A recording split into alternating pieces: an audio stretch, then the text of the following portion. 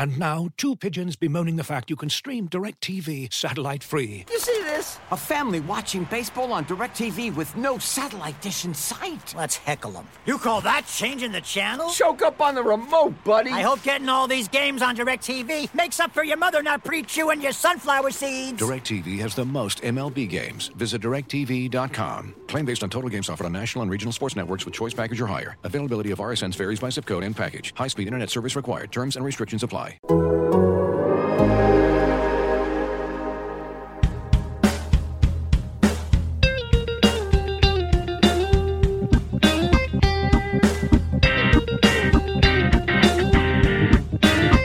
Hello, everybody. Happy Friday to you. I'm Al Melchior, and I'm here with Enos Saris for another edition here of Rates and Barrels.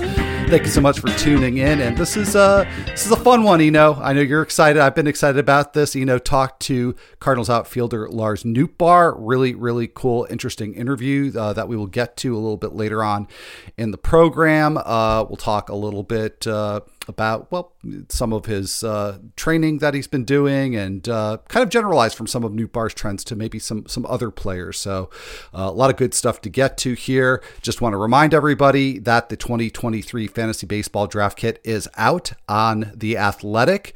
Go to theathletic.com/ratesandbarrels to access that and everything on the site for just $2 a month for the first year.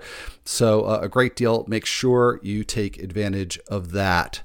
So, Eno, I know you've been chomping on the bit to talk about this interview here. So let's start off just by just kind of refreshing our memory and everybody's memory on exactly what the journey has been for Lars Nootbaar. So a big breakout last year, but something that I think has been in the making for a little while. And again, he talks about this in his interview with you. But what are the key things as we look ahead to 2023 that the trends that we should focus on for Nootbaar?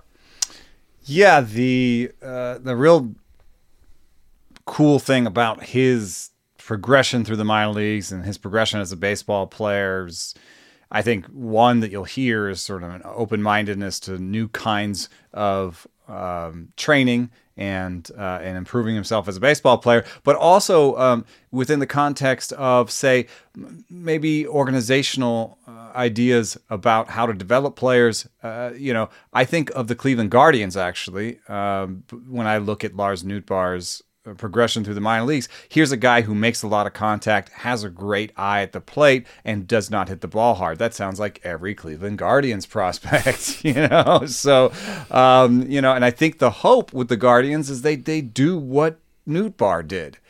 And you're going to hear about the training methods, but what you see is a progression of isolated power, slugging numbers as he goes through the minors, as he goes through these, and actually, even more than a progression, a large jump. And you'll hear what the training method is, but one of the biggest ones is weighted bats, and it's a little bit like what the Guardians do on the pitching side, which is take guys with multiple pitches, a good slider, command, and give them weighted balls and see if they can throw harder. So in this case, the research is clear on both sides, and Coop Duren is actually a famous researcher from the University of Hawaii, well known in player development circles. He is the guy who's done peer-reviewed, lock-solid research on the value of weighted balls and weighted bats to increase bat speed and increase arm speed, increase pitch speed. And so there's a real corollary there. And what you see with Nootbaar at the major leagues is just a real culmination of all those skills, where last year he had a better than average strikeout rate, a way better than average walk rate, a better than average isolated slugging. Almost everything worked out for him except for the batted ball luck. And, I think some of the new rules will help him there. He's a lefty. But you see a 12% barrel rate, a 113 max EV. That's up from a 109.5 in 2021. Basically, all his power numbers are exploding. Well, and I don't think you can understand or understate rather the magnitude of that explosion. If you go to his stat page, I'm looking here on Fangraphs. Take a look at 2019. Which he split across three levels, A, high A, and then double A. and not a lot of power at those last couple of stops. And the last stop, Double-A Springfield, that is a hitter's park. Now, he only played 33 games for them, so figure he had, 15, 16, 17 games in that park, but he did not homer a single time and had an 0.43 ISO in 2019 at Springfield. That's outrageous. So for him to get from that point in 2019 to the gains that he made when baseball, minor league baseball came back in 2021, and then of course what we saw last year, it's remarkable. Yeah, and it's just, it's hard to like translate into like, how do I find sleepers like this? But it is one thing that you can do is look just at strikeout leaders in the minors that haven't had that power breakout. I think if you think about it, the Jordan Groshans trade from the Blue Jays actually makes a little bit more sense, under this light, where you're like, hey, he makes a lot of contact at Double-A. He's right there near the big leagues. If we can just coach a little more power out of him, that's going to be great. Maybe a guy like Joey Ortiz, the Double-A shortstop for Baltimore. Those ISOs are creeping upwards. Like maybe there's going to be a big power step forward for him at some point. People talk about Parker Meadows. Is the power enough? Well, the power, the contact and the patience are really there. It's one reason why I do prefer minor leaguers that have good strikeout rates, because when they put it all together, it can look really exciting and it will have a better batting average. Yeah. And that's obviously it's a risky approach, but like you gave the example of Groshans, and he hit a lot better with the Marlins in that brief call-up last year than I certainly would have expected. And maybe that's exactly what the thinking was there in that organization. Yeah.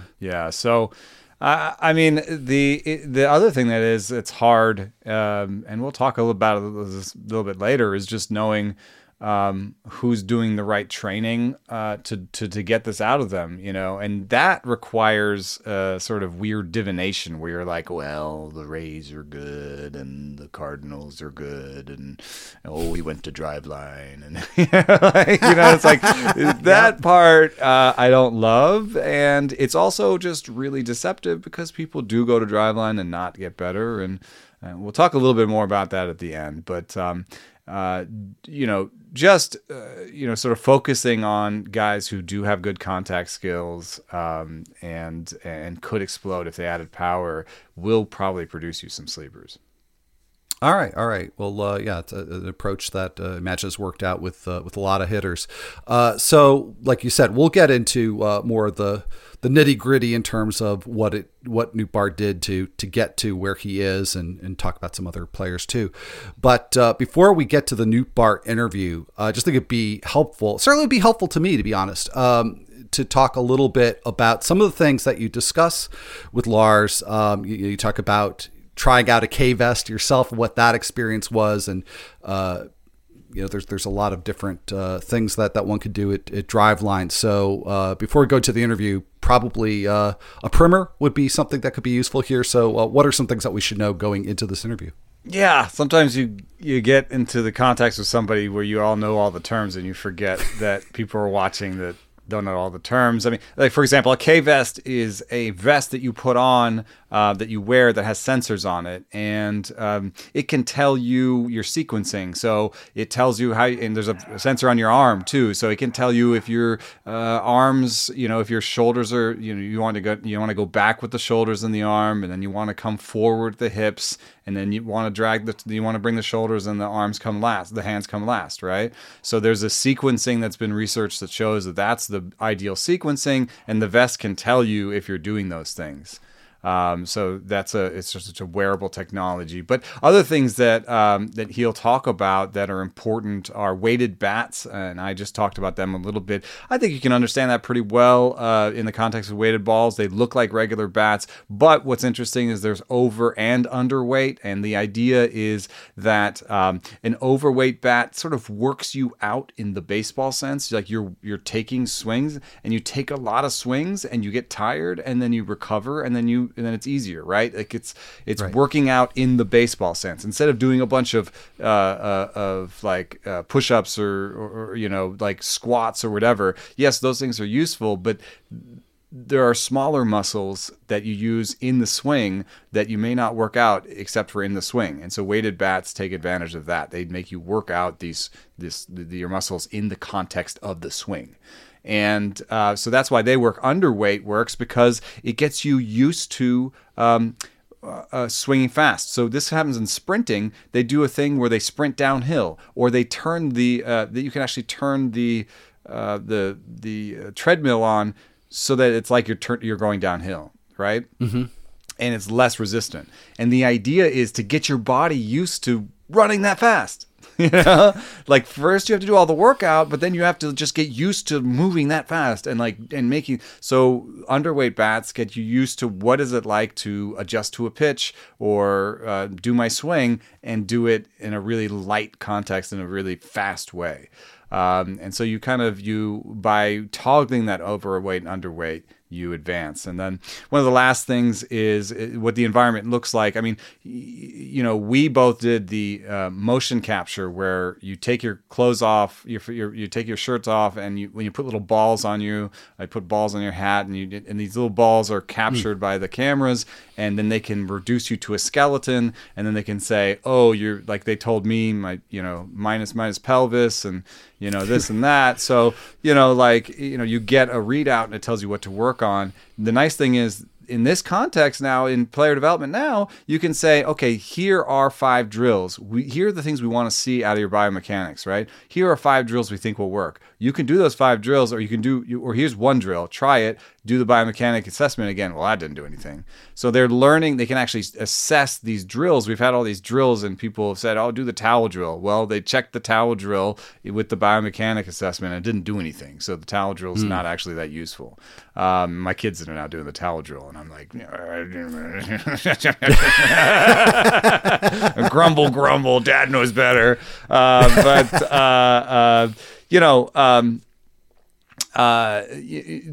That's the idea is you do this biomechanical assessment, you do a bunch of drills, you get in front of the machines, the guy tells you, I want to see a 78 mile an hour bat speed out of this, and there's a little marker there that spits out your bat speed every time you do it, and there'll be a training session. It's not every training session, but there will be a training session where everything Lars Nootbaar is doing is swinging as hard as he can and trying to get that number to 78. Yes, in the context of a ball coming at him and him trying to hit it. Yes, still in a baseball context, not just like swinging to see what the number gets. Like still in a regular, I'm trying to see this pitch and hit it. But after the pitch, he doesn't even look where the ball went or what happened. He looks at the number that says his bat speed, because that's what that training session wants to do.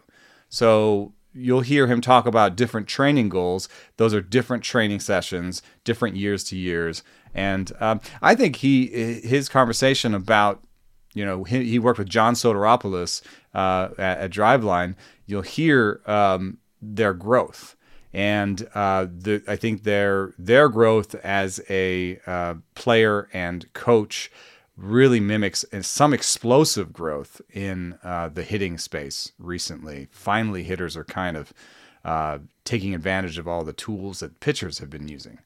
So we're now hearing much more about weighted bats in the news. And here's an interview with a guy who just really exploded based on his use of weighted bats. Looking for an assist with your credit card but can't get a hold of anyone? Luckily, with 24/7 U.S.-based live customer service from Discover, everyone has the option to talk to a real person anytime, day or night. Yep, you heard that right. You can talk to a real human in customer service anytime. Sounds like a real game changer if you ask us. Make the right call and get the service you deserve with Discover. Limitations apply. See terms at discover.com/creditcard. Looking for an assist with your credit card but can't get a hold of anyone? Luckily, with 24/7 U.S.-based live customer service from Discover, everyone has the option to talk to a real person anytime, day or night. Yep, you heard that right. You can talk to a real human in customer service at any time. Sounds like a real game changer if you ask us. Make the right call and get the service you deserve with Discover. Limitations apply. See terms at discover.com/creditcard. All right, here we are with Lars Nootbaar, soon to be star outfielder for the Cardinals. And we got to know each other. I met you at the AFL by the batting cage. We talked a little bit about how you were taking control of your career and trying to get better. Then I saw you when I was visiting up in Driveline, and I saw you doing some of that stuff. So could you tell me a little bit about what you spent the offseason doing at Driveline this season and last season, and how you got there? Like how did you end up there? Yeah, so I guess I'll start with this offseason. This offseason was a little bit different from last. Last offseason, it was more bat speeds focused. This year at the beginning, it was more bat speeds focused. Once we kind of honed in on that, it became more of like ball flight specific along with bat speed stuff to make sure that, obviously we're swinging the bat hard, but then also we're making sure that we're hitting the right specific part of the baseball, making sure we're efficient in our movements. And that cleaned up some things mechanically for me. That's also went hand in hand with my bat speed because I'm moving more efficiently. I think bat speeds come along, and then also having a focus for, optimal launch angles, I guess is one way to put it. So that's kind of been my focus. Prior, it was mainly just bat speed, and then how I got there was 2020 season got canceled. Came back from spring training. My buddy John, that he was working, shut down. He brought a K-Vest and a laptop down to Southern California, and me and him were and another buddy, Angelo, who was with at the time the Rays. Every day we kind of just went in the cage and threw that thing on and tried to get better. And it was kind of like early on in the process of him as a hitting trainer and me as a hitter, really. And so we were kind of diving into this together. It was a great, relationship. We had a friendship obviously before, but he kind of used that, and we both used it to get to where we are now. But it was pretty cool. It was during the midst of COVID, we weren't really doing much else, just kind of hopping fences, finding wherever we could, and just kind of getting to work, every day we could. And I honestly, don't think I knew all that. I know John Soteropoulos through Driveline, but you guys knew each other before you started training, so that's kind of cool. Yeah, we had a relationship, and my buddy Ange that we hit with as well, who was with the Rays at the time. They went to high school with each other, so they were buddies. And so John would come down my freshman year, sophomore year, all 3 years at USC, and he would hit with us. And he always had he was always so, I guess, like receptive to hitting knowledge and hitting tips and everything. And so I was always, willing to learn from him too, because he knew so much more than I did at that time. At least he thought he knew more. And so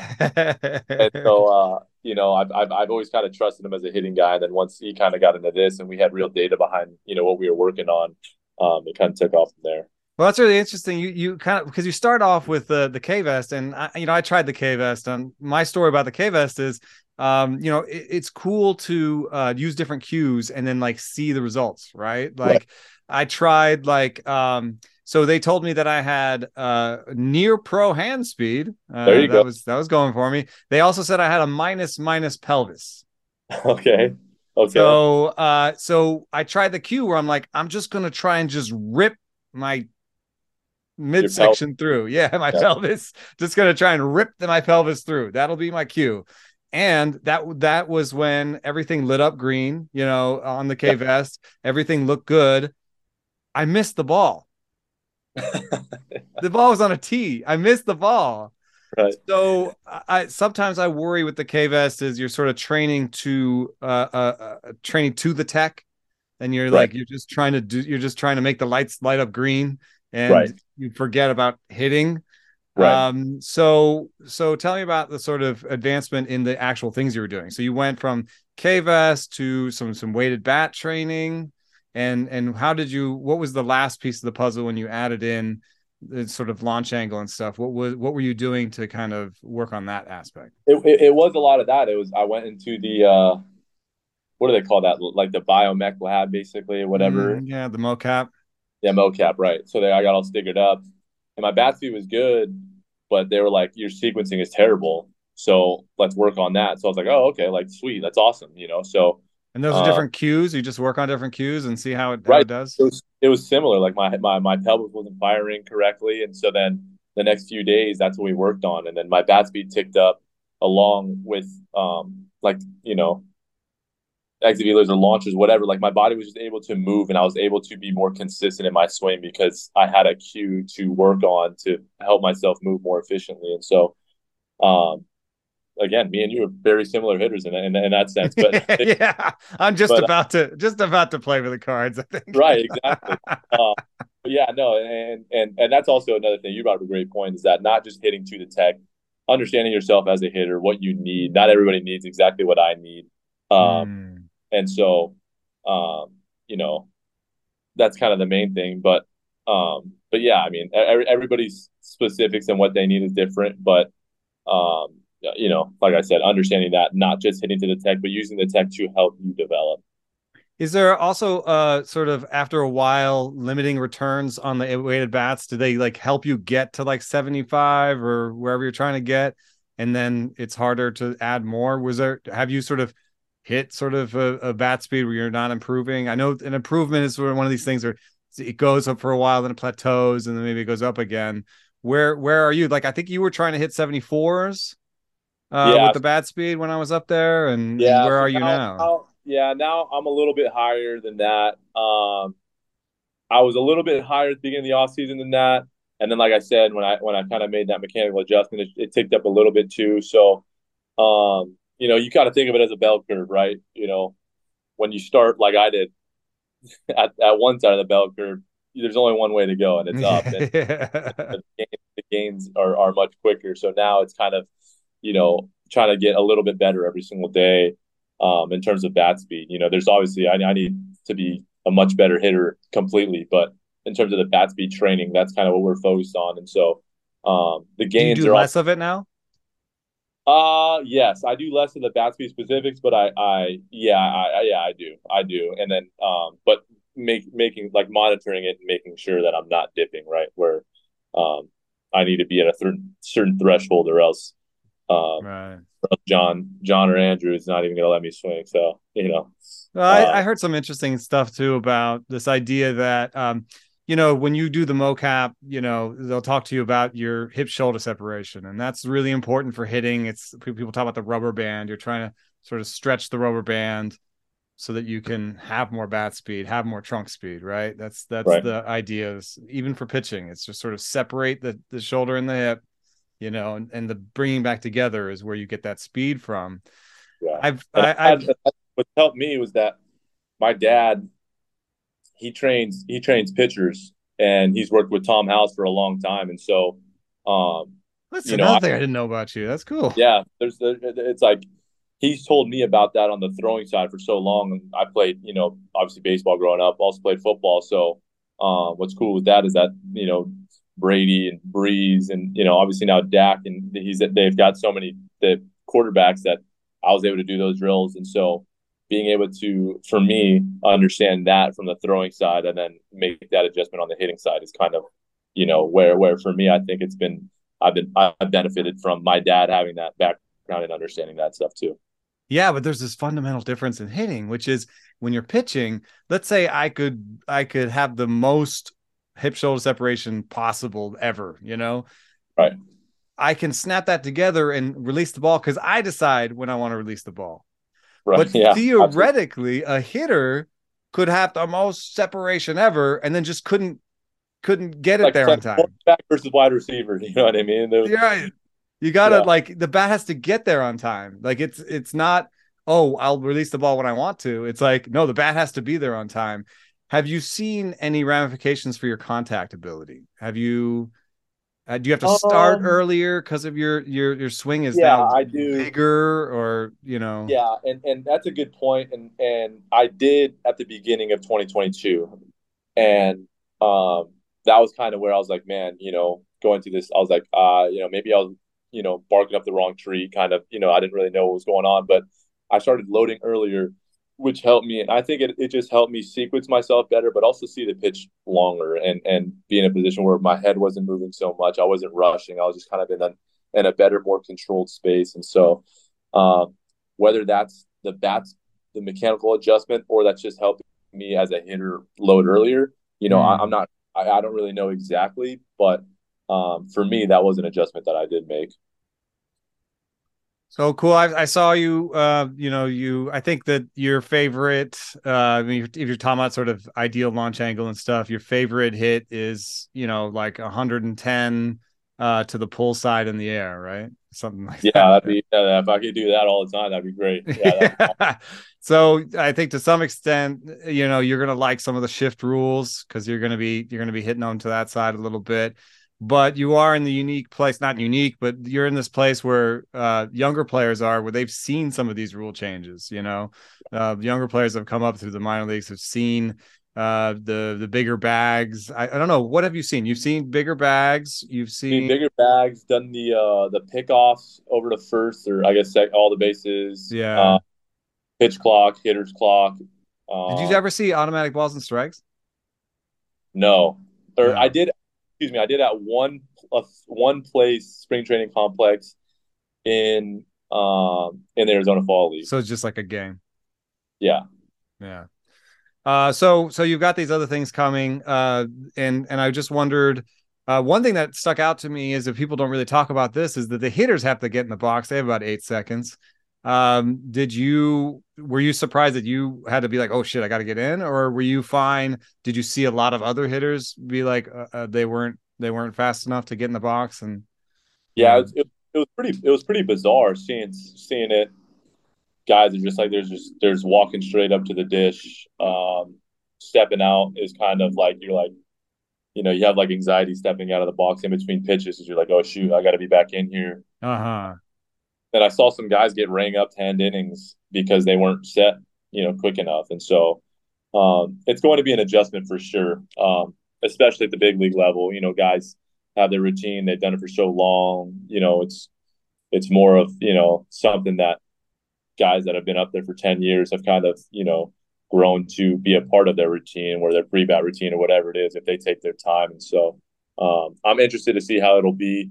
Being a younger guy and having some of the experience with it, I think it'll be easier for me to just adjust to it because, it is what it is. But for some guys, there's, they enjoy it, and there's a little bit of an art to it too for them to do it. So, I mean, it'll be interesting. It'll be interesting for sure.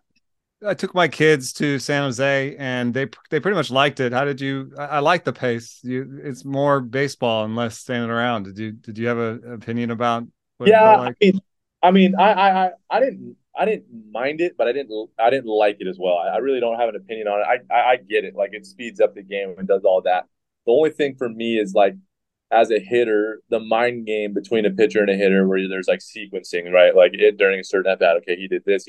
I think he's going to do that. So it takes a little bit of that away from it, where you don't have as much time to process it. And so, the game will be faster for sure. But it might be a little different. But it may be a little different, and who knows? And I'm sure, the league will do something to adjust or whatever, if something happens. But I understand it. I get why they're trying to do it. We'll see. I'm not going to say yes or no to that. It's just, I'm curious to see how it's going to be, because easier to make an adjustment in the minor leagues than the big leagues, I think, as league wide.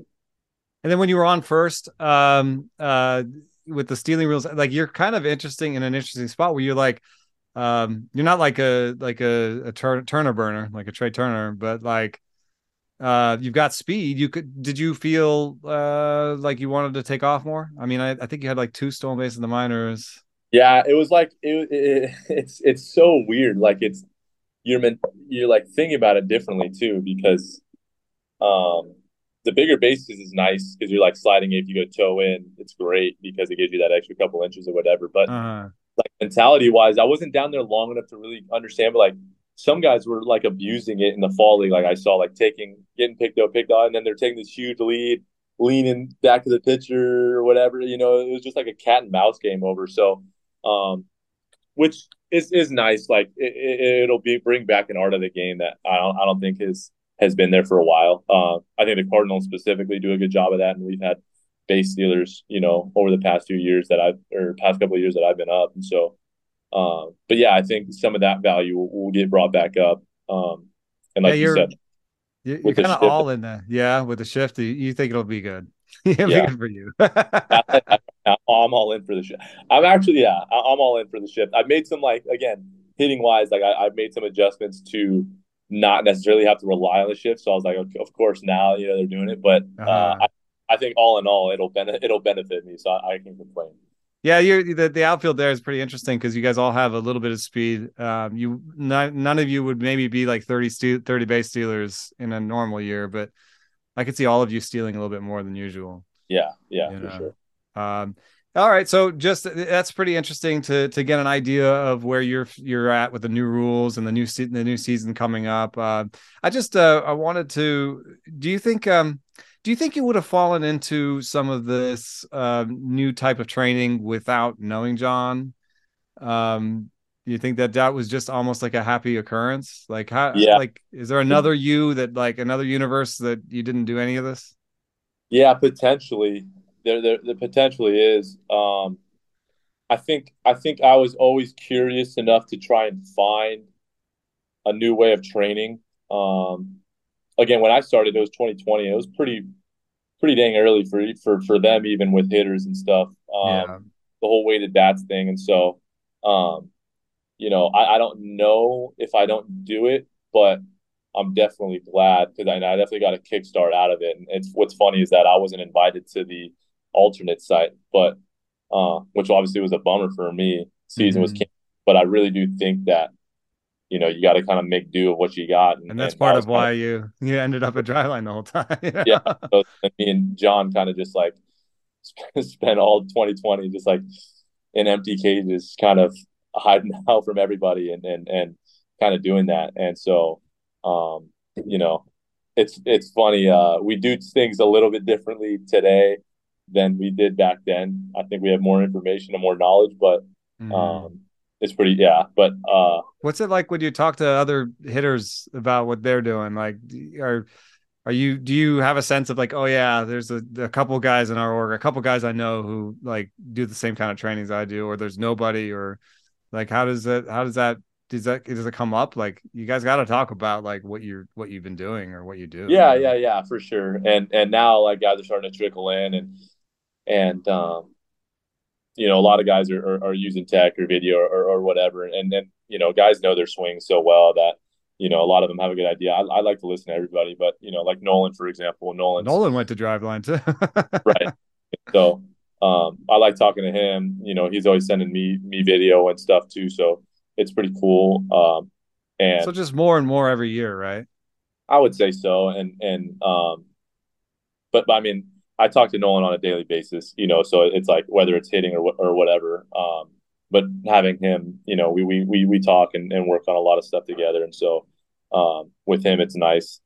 But then, there's guys that don't do it, don't need it, and they're awesome, and Mm. like Nolan's a cage rat, swings 1,000 times. Goldie doesn't necessarily do, like swing But as you know. But one thing the Cardinals were really good at last year was pulling fly balls. They were like, I think, top two or something in the league and pulling fly balls. So like, Yeah. Jeff Albert had Goldie, something to do with it. And there was a bit of a hitting philosophy in general. It wasn't just a couple guys, I think. yeah, I think too.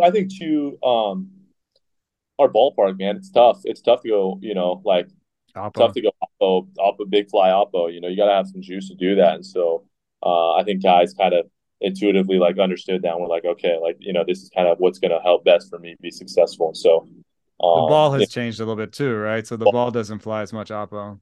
right. And so, um, like I said, like it's teach their own. If you're playing at a different part, different guy, whatever it is, everything's going to change. Uh, but yeah, I mean, whatever's going to help you get to where you need to be. That's kind of the way I look at it. Well, I'm really excited to see what you do this year. I know John's rooting for you, even though he's not allowed to say it publicly anymore. He's Yeah, working for a different org. I'm gonna miss that guy, man. But do you have any personal goals for the year? Do you work like No, that? Just have a good season. yeah, I mean it's day to day for me. With John, it was just chasing barrels. That's what we did. Hopefully, uh, guided ball luck wasn't with me last year, so I'm not gonna, you know what I mean. So you want that 12% barrel rate. Yeah, exactly. Chasing the controllables. So, hopefully have a good year, stay healthy, and then what's your max EV right now? I don't know. I don't know. I mean, it's training so different than in the game. In the game, I think 113 something. So I gotta get. I fouled a couple that were harder than that too. So I gotta make those fair. All right, there you go. We got it. All right, so we got it. We got a 12% barrel rate, 115 max EV. There you go. 15 steals. Exactly. 25 homers. That's what we're talking about. That's going to be the year, man. All right. Thanks for coming on. Thanks a lot. Yeah, good to see you again. Good to see you. Are you struggling to close deals? B2B selling is tougher than ever, and that's why I want to tell you about LinkedIn Sales Navigator. LinkedIn Sales Navigator is a sales intelligence platform that helps professionals effectively prospect and engage high-value customers, drive higher revenue, and increase sales performance. Sales Navigator helps you target the right buyers, surface key signals such as job changes or which accounts you should prioritize, and shows you hidden allies so you can find those buyers that are most likely to convert. Fueled by LinkedIn's 1 billion member platform, Sales Navigator gives you the most up-to-date first-party data, enabling you to unlock conversations with the people that matter. Right now, you can try LinkedIn Sales Navigator and get a 60-day free trial at linkedin.com/rates23. That's linkedin.com/rates23 for a 60-day free trial. Let LinkedIn Sales Navigator help you sell like a superstar today. Just go to linkedin.com/rates23 and get started. As you've probably heard by now, we've teamed up with BetMGM this season. We'll be using BetMGM lines to make all of our picks, and we'll have special offers for our listeners each week. If you haven't signed up for BetMGM yet, use bonus code The Athletic, and you'll get a 1-year subscription to The Athletic, plus up to a $1,500 first bet offer on your first wager with BetMGM. Here's how it works. Download the BetMGM app and sign up using bonus code The Athletic. Make your first deposit of at least $10. Place your first bet on any game and claim your voucher for a 1-year subscription to The Athletic. See BetMGM.com for terms. U.S. promotional offers not available in D.C., Mississippi, New York, Nevada, Ontario, or Puerto Rico. Gambling problem? Call 1-800-GAMBLER. Available in the U.S. Call 877-8-HOPE-NY or text HOPE-NY 467-369 in New York. Call 1-800-NEXT-STEP in Arizona. 1-800-327-5050 in Massachusetts. 1-800-BETS-OFF in Iowa. 1-800-270-7117 for confidential help in Michigan. 1-800-981-0023 in Puerto Rico. First bet offer for new customers only in partnership with Kansas Crossing Casino and Hotel. Don't forget, if you haven't signed up for BetMGM yet, use bonus code The Athletic, and you'll get a 1-year subscription to The Athletic, plus up to a $1,500 first bet offer on your first wager. Well, great stuff, Eno. Really, really enjoyed that. I'm sure everybody enjoyed that interview with Lars. And also very cool that, you before the interview, you referred to your minus pelvis. But yeah, you came away with some pluses too. Yeah. My plus hand speed, but didn't hit the ball. Everything has to be done in the context of baseball. And I think that's what the growth has been a little bit like early on, especially in when there was no baseball and there was no live pitchers to face during the pandemic. I think he was right to be like, hey, let me do the lifting portion. Let me do the weighted bats and just get my bat speed faster, because I'm not going to be working on picking up a slider out of a low lefty release slot right now because I don't have any lefties to pitch to me. I'm not even allowed to go anywhere, So I think that, as he said, being left off of the alternate site roster in a way was a blessing for him and allowed him to really jump into these advanced statistics and data and tech in order to get the most out of his work. It's also interesting to hear him say a bit more of a focus on pulled fly balls in this year's session. That's a very sort of specific baseball skill. Now you're talking about, hey, my bat speed is really good, but I want to just hit it on a line to the pull side, and that I want to make sure that I'm not hitting many grounders, and so that's a little bit more of a tweak rather than like the lifting portion. I need to get bat speed. I've got the bat speed. What do I do now? Yeah, and it's correlated. Hitters who pull flies generally produce more power. So I think it's one of those overlooked things. And so I was really glad that was something that you touched upon in the interview. And so I wasn't sure that I necessarily wanted to expand on that in this discussion, but then when I looked at some leaderboards, I saw some really interesting names come up in terms of players last season who pulled flies at a really high rate, and also that in combination with their barrel rate. Now, where this sort of departs from the Nootbaar story is that he had last year the high pull rate on fly balls with a really good barrel rate. So for me, that gives me a lot of confidence that he's going to come back this year and be a reliable power producer. But it was sort of interesting to look at some of the players. St. Louis is number one in this, and that's, I think, Jeff Albert, who just went to the Mets to do this. And let me see if I can do this by team. Let me see how the pulled fly balls by team. Let me see how the Mets did last year. St. Louis number 1, New York Mets number 27. So and rising maybe. Yeah, right. I mean, so what does that mean for players on the Mets? I mean, let's see if we can spot anybody that really could benefit from it. Well, yeah, while you're scanning that leaderboard, just something that occurs to me is that, and I don't know if this was an organizational thought, if this related at all to what happened last year with the Cardinals leading the majors in that stat, but I think kind of similar park factors for the Mets and the Cardinals. And that's right. And people say you can't have a power team in St. Louis. Well, let me show you last year's Cardinals, Yeah, I mean, Jeff McNeil, but he's kind of a spray hitter. Starling Marte has a surprisingly low pull rate. I mean, we're talking about, Nootbaar had a 35% pull fly ball rate, and the Cardinals led the league, near 30%. Starling Marte is at 14%. So that's really low. Yeah, that's surprising. But then Brandon Nimmo at 19%. These are guys. Nimmo and McNeil are guys who let the ball travel, spray the ball around. But Nimmo has a little bit more power than McNeil. So if Nimmo can actually unlock some of that power, that'd be amazing. Lindor's power has gone down, and he's at 24%. So those are, I think, the three names that kind of stick out for me.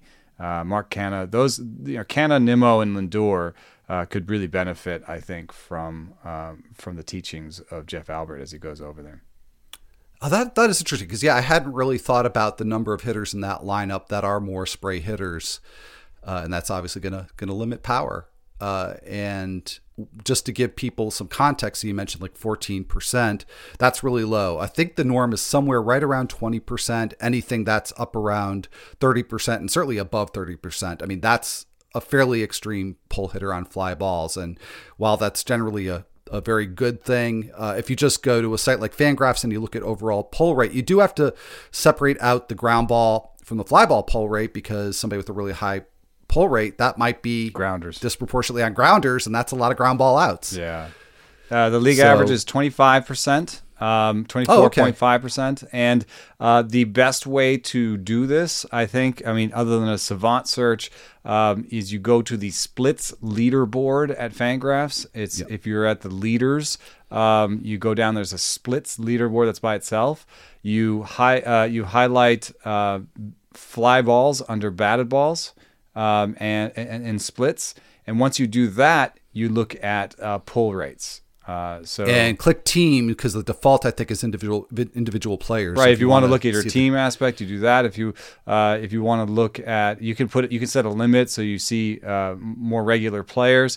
But the highest pulled fly ball rate in baseball last year was Matt Carpenter, which makes sense because all he's trying to do, the only thing he's trying to do, the very only thing he's trying to do is pull fly balls. He had 51% of his fly balls were pulled.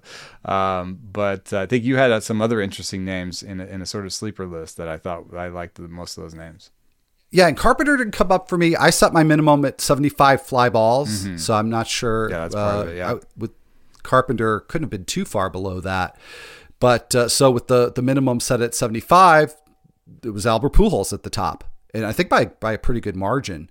And it was 5 of the top 16 in those rankings were Cardinals. And 200 some odd, I want to say like about 260, maybe 240 hitters that reached that threshold of 75 fly balls. So the top 16, that's, less than the top 10%. And within that top 16, 5 Cardinals. So led by Pujols and then Nolan Arenado. And then below him, Lars Nootbaar, I think Juan Yepez, and then Corey Dickerson. And he's kind of an interesting outlier among those 5 Cardinals.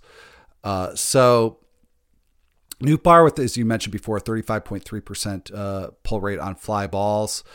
Arenado, not too far behind that, but some people might be surprised to hear that Arenado's barrel rate was barely more than half of what Nootbaar's was last year. And this is, I'm sorry, 2 years ago. This is exactly how players overperform their barrel rate. People that underperform their barrel rate, I've written that Tommy Pham is a sleeper every year. And I love Tommy Pham, but Tommy Pham is a spray hitter who hits the ball hard. Opposite field homers were down twice as much as pull side homers with the new ball. So he himself is just thinking about whether or not he wants to pull the ball. He might be have a great marriage with Jeff Albert because he's right now thinking, how do I pull the ball in the air? And Jeff Albert is a guy who preaches that. So, that's going to be an interesting thing to watch too. But he's always a guy who underperformed his barrel rates because he would hit it to the opposite field. You just know when you hit it to the opposite field, not only are you hitting it further, but you're also imparting more slice on the ball. And that slice is going to take energy away from the direction you want it to go. Anybody who golfs knows that if you slice it, you're not likely to hit it as far because it's going somewhere else. You know what I mean? It's energy deflected from you want to go straight. And it's really rare that you hit just Chas McCormick does hit sort of these really crazy straight opposite field line liners, screamers, and he managed to hit like 15 homers. He's the lowest pull fly ball rate in the majors with 3%. He's an outlier. And there is a discussion to be had that part of pulling fly balls is going and getting the ball out front, which means starting your swing earlier, which means more strikeouts. And Chas McCormick is already at 27% strikeouts. Maybe he can't start earlier to get more homers and have a 33% strikeout rate. Maybe that just doesn't work for his package. But if you are looking for people who are going to overperform their barrel rate, look at this pull fly ball leader. You say Arenado, well, his barrel rate's not that great, but his homers are great. Well, look at somebody that the stakes are a little bit lower, but maybe you're in a 2-catcher league. Jonah Heim. Jonah Heim is on this, and I just stole that from you. Thank you for. I'm previewing the next list we're going to, but Jonah Heim had a 6.9% barrel rate. That's not nice. That's not great. And what you normally expect from a 6.9% barrel rate is like a 150 ISO or something. He got 16 homers, 172 ISO because he pulls everything that he hits in the air. And that's something you'll see when you look up and down this next leaderboard you've got. Are people who are overperforming their barrel rates, and this is why. All right. Yeah. Good preview to that. And we will come back to that in just a moment. I just want to provide a little additional context because I'd made the comment that Arenado's barrel rate was about half of Nootbaar's. So that was true in 2021, 6.7%, comparing to Nootbaar's in 2022. But if we do apples to apples, 2022, it was a little better than half of Nootbaar's, 8.2%. But that's still a pretty mid-range for a 30 barrel homer rate. Hitter, Certainly not what you would expect in terms of that. But to me, there's an interesting comparison to be had with Juan Yepez because his barrel rate's a little bit higher, or it was a little bit higher than that last year in his rookie season. And, obviously there are more playing time concerns for Yepez than there would be for Arenado, different position, of course. But in NFBC drafts so far, Yepez is outside the top 300. And given the power potential that maybe he didn't completely make good on last year, but that he's shown in the minor leagues, and given the batted ball profile last year, a lot of pulled flies, pretty decent amount of raw power. Is he somebody that maybe we should be targeting a little higher or waiting on as a sleeper? Yeah. I mean, I was just on radio in St. Louis and talking to people who know the depth chart a little better than I do. I had assumed that there'd be a loser between Tyler O'Neill, Dylan Carlson, and Juan Yepez if Jordan Walker makes the team. but there's a sort of growing sense that they can all make the team. That with the DH as it is, with certain handedness, with somebody having to cover center, that it'd be okay to have 4 outfielders and Juan Yepez. To have basically 5 guys that handle the outfield and DH, especially with Juan Yepez, being able to play first if Goldie needs to DH or take a day off. So. That does seem to be the kind of modern roster making where you have that flexibility at every position.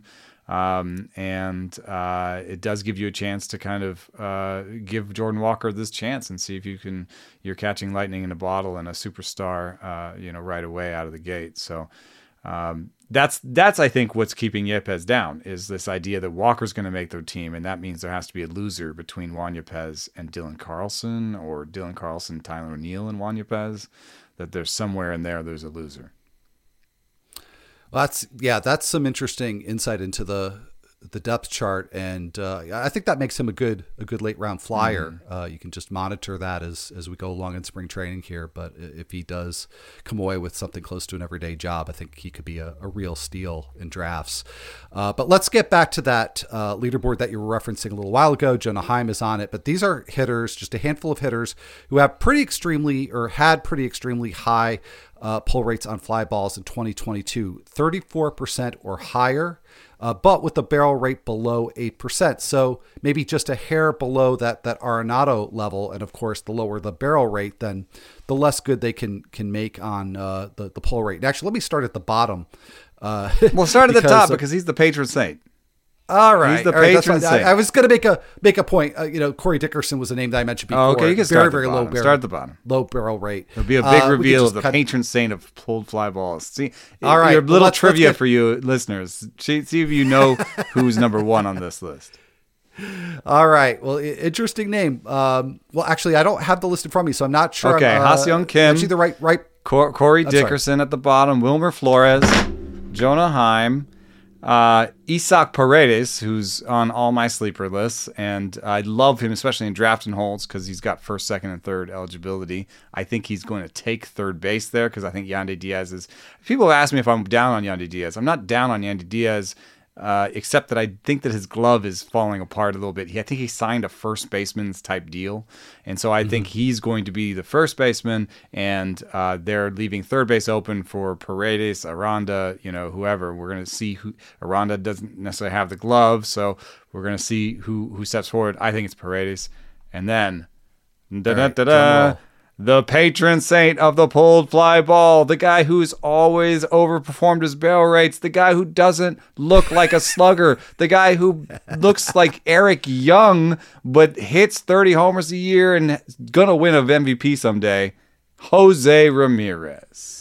Right. So I got a little thrown off when you were saying patron saint because I think, oh, wait, was he? Cause I didn't do these in order. I put him at the top because he's the most interesting player on this list. And in fact, he's not number 1 because Pujols was number 1. Right. With the sort that I did. But he's the patron saint because he's the said, guy who makes the most of it. Like, he's the guy that has been pulling fly balls forever. That's his whole approach. And and he's why Nootbaar makes so much sense, and why the Guardians were somebody I came up with, because it's like the Guardians and Jose Ramirez, they have a guy who makes a lot of contact, has good eye at the plate, doesn't have much power, add some add some bat speed to it and some pull fly balls, and bam, you have Jose Ramirez. Like, everybody should be trying to follow that model. But let's not bury the lead here, because he's the patron saint of the pulled fly, or certainly up there, one of the elite from year to year in that regard. But we're talking about him now because he had a barrel rate in 2022 that was below 8%. It was 6.6%. In the previous couple of seasons, he was up in double digits, and his average exit velocity on flies and liners was really quite low, 91.2 miles an hour. I mean, when you start to see numbers dip into the 91s, 90s, and obviously down into the 80s, there's a little bit of concern there. So given that Ramirez is somebody who's typically going first, second, third in overall in drafts this year, is that a red flag? I don't know. I think he's always going to outperform his barrel rates. Even when he had the better barrel rates, like for example in 2021 he had 11% barrel rate. other guys with 11% barrel rates don't hit 36 homers, right? So, yes, he went down to 6.6. I think you'd project him for something like a 7% barrel rate, right? Because he's had these better years and he had a down year. That's how regression works, how projections work. They look at the last 2 years, they look at the last year. So I think he'd probably project him for a 7% barrel rate. Well, he had a 7% barrel rate in 2018. He hit 39 homers. So like he had a 6.6 last year, he had 29 homers. So I think he's pretty safe. What if he hits 28? You're not going to say, "Oh, I made a terrible pick," Right. And then you've got all these the fact that he's a lefty that pulls a lot. He's not a lefty; he's a switch hitter, but he's going to hit lefty and pull a lot, and he does have speed. So there's all these rules that are coming together that should affect him in a positive way. He hasn't had a batting average on balls in play over 300 since 2018 because he's trying to pull fly balls. If he has a batting average on balls in play over 300, we could have him, have a season where he hits 285 with 28 homers and like 25 steals, So I think this will be a good year for him, and I think this is something that he gives us that we should listen to. It's hard sometimes to know always what to listen to. You listen to this and we come up with new stuff, and I've seen people be like stuff plus whatever, and I understand, like there is some sort of relationship between open-mindedness and cynicism when you come to these things. Maybe it works for Jose Ramirez, but maybe it does not work for everybody else. Yes, that's probably true. The Guardians have not produced another Jose Ramirez, and they've been trying to. But at the same time, open-mindedness has served me well in like sort of reading research. And I think it's served you well. I was really fascinated by some of the stuff you were looking into, the atmospheric, differences from game to game and how that played out. How do you feel about the sort of interaction between open-mindedness and cynicism when it comes to new research and new techniques and new ways, even in fantasy, of new ways of finding breakouts? I'm well prepared to answer this question because I actually had a conversation with my wife. I think it was yesterday, and I was talking about some player or other that I liked as a breakout. I don't even remember who it was, but she said, yeah, but what did that person do in the off season? I'm like, well, I don't know. And that's always her response to when we have these conversations. And so, I said, even if I did know, I would probably disregard it because, I don't know what it means. I don't know enough to, to distinguish between player A that went to Driveline and player B that went to Driveline, and maybe did different things or did the same ththings differently, right. Or are different bodies that it takes exactly. differently, Yeah. So I kind of let that stuff wash over me, and it's become sort of a meme and a joke, right? Best shape of my life. Yes. Is going to Driveline the new best shape of my life? Exactly. So yeah, I guess this is just a way of saying that I err much more on the side of cynicism, understanding that then I wind up missing out on breakouts that other people are able to identify. But I know what I know, and I like to think I know what I don't know, and try to stay within, stay in my lane, so to speak. Well, one of the things that's I think most difficult is when you have an impartial delivery. So like a partial delivery, like a biased delivery, which is Driveline's going to tell us the good stuff and not the bad stuff, but also just an incomplete data set. So when we don't know everybody, we're never going to know everybody went to Driveline because they sign NDAs with teams, and like we're just never going to know. Like that, not every player wants us to know we went to Driveline. So we're never going to know the entire thing. It's almost like these minor league batted ball stats where we're like, ooh, like this player did this or this player did this. Like, well, we don't know the full context because only teams have the entire minor league batted ball set. We are the ones that just have these little drips of, oh, this guy hit it 111. Oh, we're so excited. But the thing is, there are small sample things that can make a difference. So the things I listen to, and that might be interesting for anybody who's on Twitter all the time and seeing these videos and hearing, oh, he did this or did this. I'm interested when they say they added a new pitch. I always find that interesting. And if you can then back that up with, he actually threw it 10 times in his spring training start, that means he believes in it, right? So now you've got a pitch he said he added in the offseason, and now you say he's believing it. In the age of data, that pitch is likely to be high stuff because all of these development labs are working with stuff plus numbers, right? So they're saying, let's build a sweeper. This is what a sweeper looks like. These movement profiles. All right. Did you do it? No. Try again this way. Try again. That's it. Do that. Do that. Do that. Do that. Now you come to camp. You have a sweeper. So Mitch Keller is an example. I think Mitch Keller is a great example because he didn't become an ace. He had a 4 ERA. He was a decent pitcher.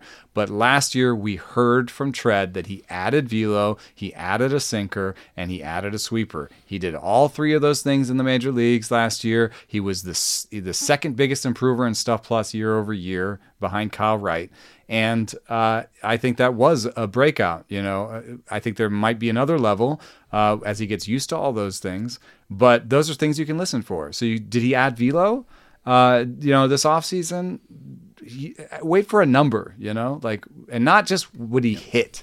Because if he hit a number, he's going to sit 2 below that. So, you want to hear some numbers about that. You want to hear, if he added a pitch. I know it's early going, but I think if someone says they added bat speed, it's like they added velo in the offseason. You don't have to necessarily jump that guy 5 rounds. Don't jump Gavin Lux 5 rounds because he added 6 miles an hour bat speed, because that's in a training environment. I guess you want to be skeptical about those numbers. I think if he doesn't add that bat speed, which is tracked now by BAM, then people are going to look badly at Driveline. So I think they're reporting an actual number, but how that plays out in the play concept, can he actually get to that bat speed when he's trying to face a 98 mile an hour fastball? That's still a question. But am I more interested now than Gavin Lux than before? Heck yeah.